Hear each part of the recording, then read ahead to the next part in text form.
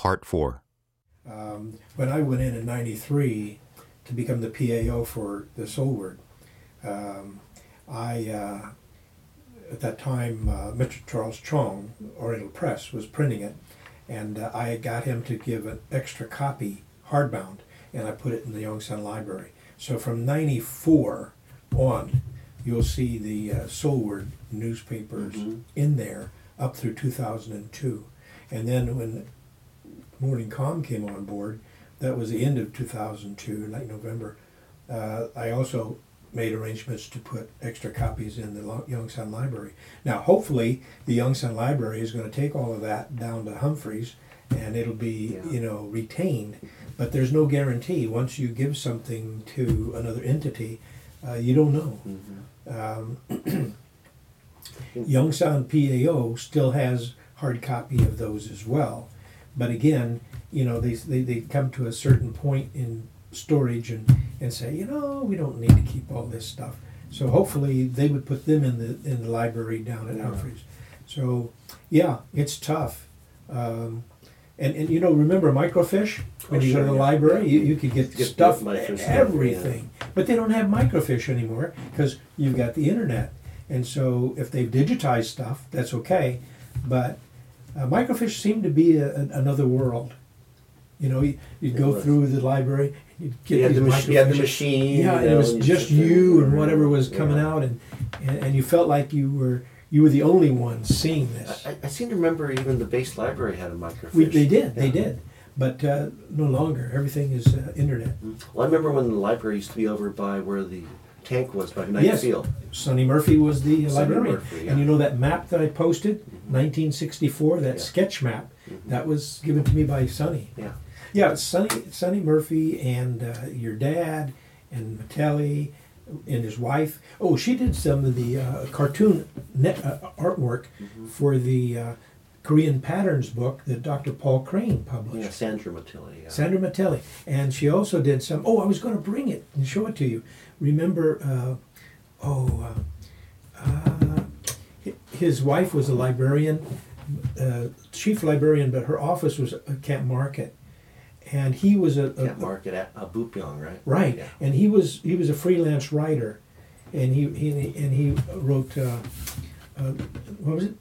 Notes on a Ragged Napkin. Oh, I've heard that. Remember? Yeah. Alf Ricketts. I think that was his nickname.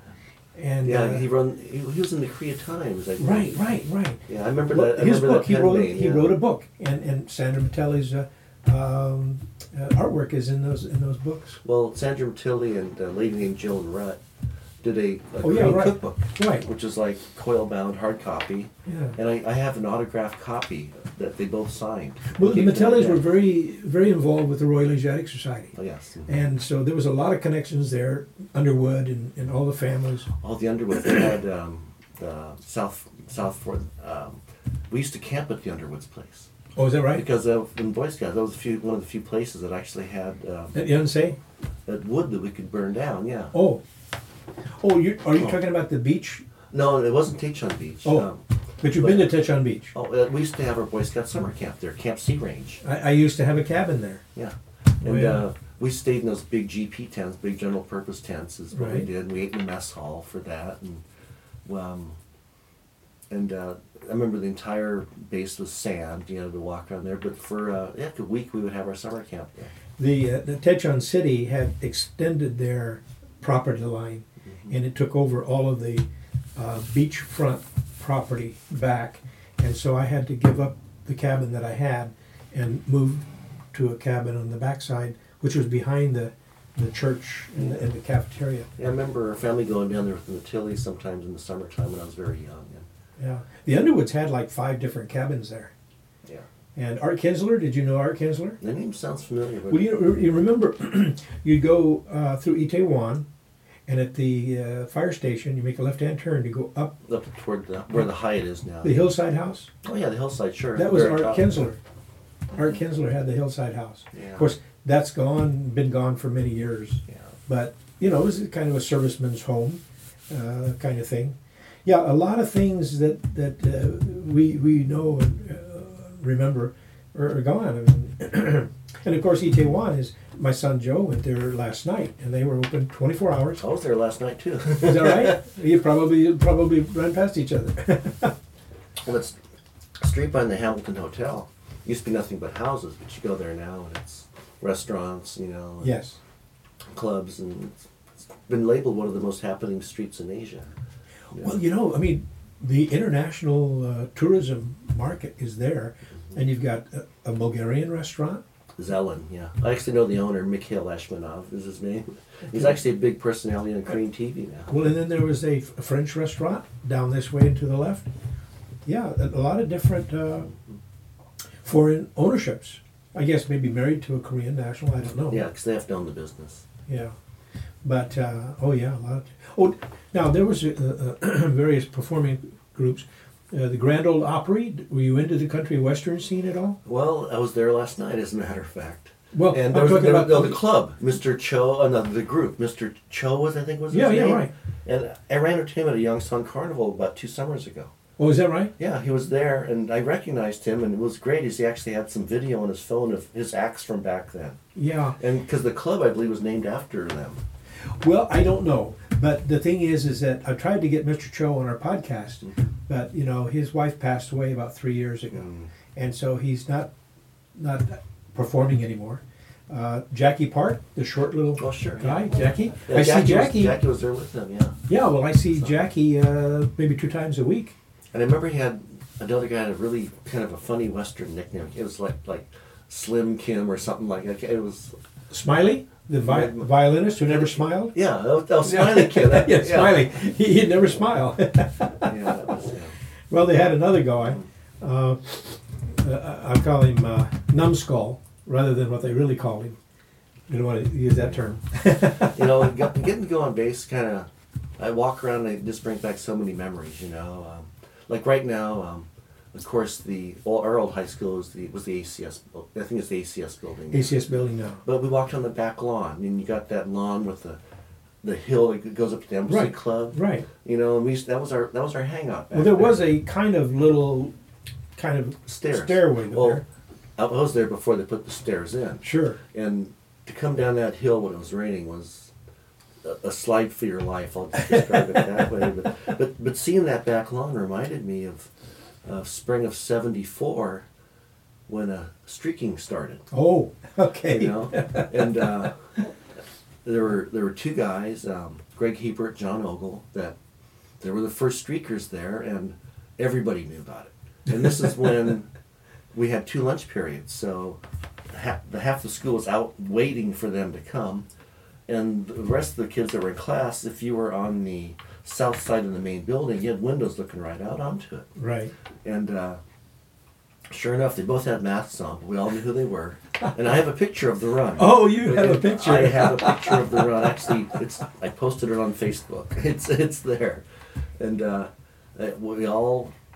they ran clear from the east end of the lawn, clear to the west end, past those teachers' buildings we were talking about, where there are people waiting with their clothes. Yeah. And as they happened to run by, even if they had masks on, everybody knew who they were. It didn't matter. And one of them happened to have a girlfriend that was one of the classes, and as they ran by, the teacher, I can't remember the teacher, but I remember she was female, happened to comment that, well, at least you know it's all there, is what she said, and that gives you an idea of how great our teachers were, They were wonderful. And as it turned out, there were several other streaks after that. Of course, up and down the hallway.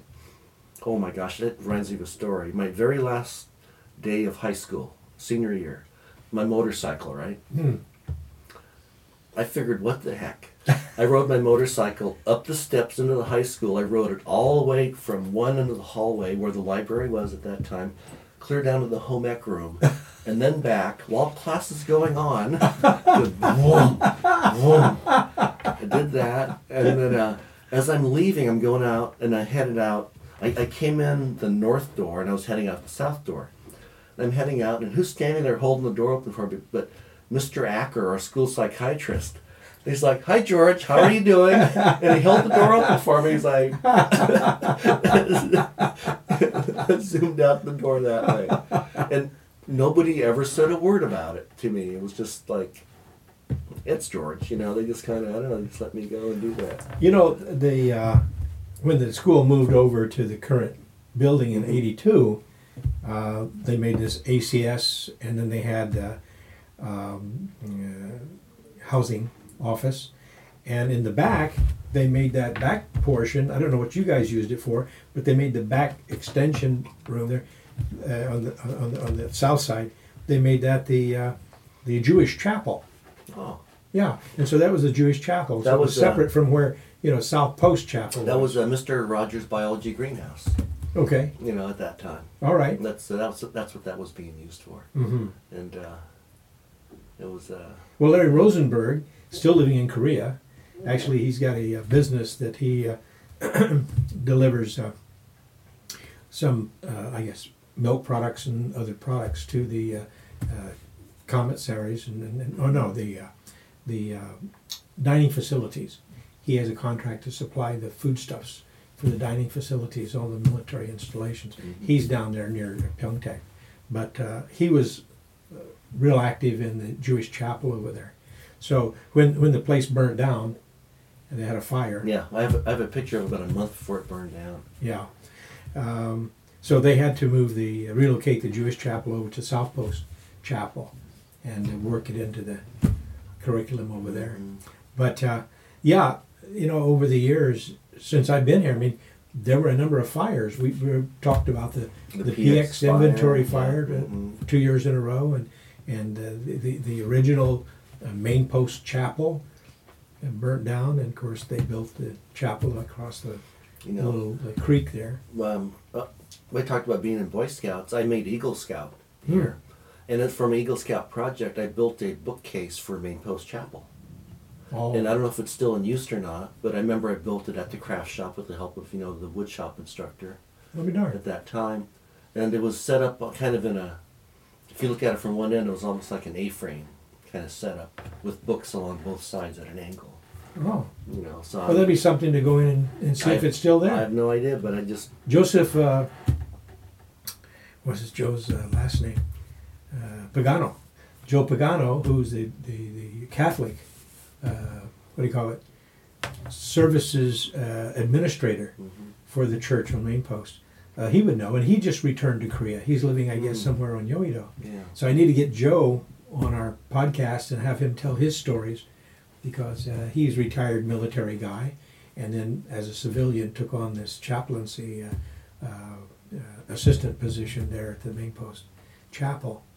Yeah, I tried to touch base with the folks that are returning. A lot of them, if they're still active, are being assigned down to Pyeongtaek. Yeah, of course. So hopefully our Yongsan podcast will reach down to Pyeongtaek and bring them up to Yongsan for a setiv. Well, gosh, there's so many good memories of Yongsan. And I've told you I've gone on base a few times, and as I walk around, I still remember all the little back roads, and I remember where people lived, And one thing I've gotten requests for quite a few times, and you helped me one time, is I lived in building number so and so. Can you take a picture of it for me? Yeah. And there's even about 5 years ago, a very good friend of mine, Carol Sewell, she was class of 74, I believe, 73, 74, was here visiting with her son. And Tony helped us get on base, and we located her house. Uh-huh. And we're standing, and it was right by Collier Field House. Mm-hmm. Kind of on the very, it would be the northwest corner off Collier.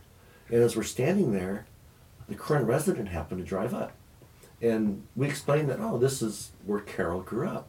And she allowed her to walk in the house, and so Carol got to see her old bedroom and everything. Oh, cool. It was cool. just so wonderful, and not many people have the opportunity to come back, and very few have the opportunity like me to return on a regular basis and see not only the changes on Yongsan, but the changes in Korea. And Well, there was a, I guess she's a well-known news reporter. Oh yeah, I saw. You saw that? Yeah. That she came back and got to got see her house. Yeah. And it's one of those things. Even though you might have just been here 1 year or two, Right. the experience you had in Korea at that time it's indelible. It's like it's very significant. Yeah. Very different from what people have been used to. Mm-hmm. and they come over here. And of course, there's a lot of rules and regulations and all this kind of thing. But actually, when I was giving my lecture for the first lecture we did for the Yongsan Legacy at the USO on the second floor at Camp Chem, I mentioned in my presentation that a Katusha changed my opinion about my stay in Korea.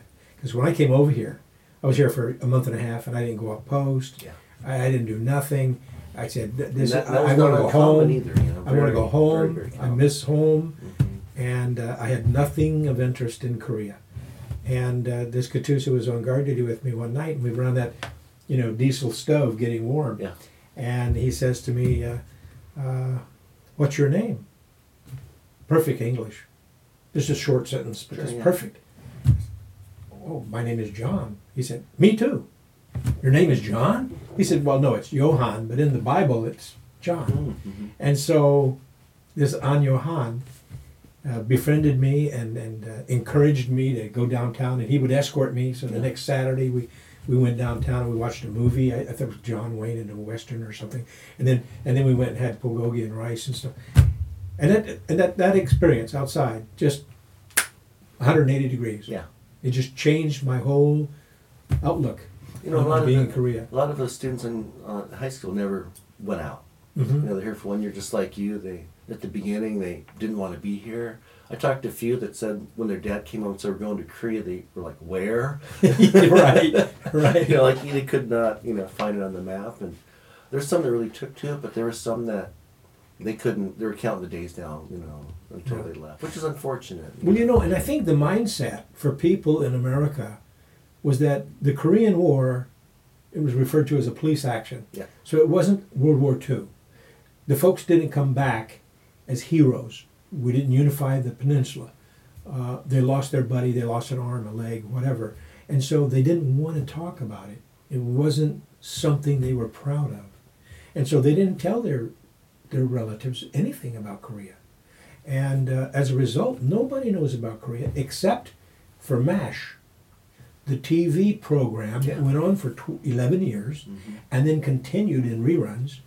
And people just had this image of Korea as being a backward nation where people couldn't understand English and they were poor, and the only thing they heard from Korea was orphans. Orphans and slicky boys. Yes, exactly. And so that was the image of Korea. And I thought, okay, the 88 Olympics, it's going to bang the door. It's going to open it wide. Everybody's going to know about Korea. It didn't happen. I said, wait a minute, here with the Olympics. NBC was talking about it. It didn't take until 2002. The World Cup. Japan-Korea World Cup. Yeah. Then it opened. Why? Because everybody knew about Japan. We fought them. But this Korea, what's this Korea? So the curiosity now, what's this Korea? And then K-pop started. K-drama started. And then it just multiplied after that. Yeah. Psy breaks the YouTube record. Busted it. Hallyu, the Korean wave, yeah. And so all of a sudden, now kimchi's popular. Well, I really thank you for your time with us today on our podcast. And I would ask our listeners to log on to yongsanlegacy.org. That's yongsanlegacy.org. And with that, I would say thank you again. We hope that we have many more chances to meet. A special thanks to Paul Raphael Shagner, Alessandro Bugana, George Breen, Amy Seal, Chul Moon, Russell Kim, Jeffrey Close, Charles J. Wilder, and 37 others who made this podcast project possible.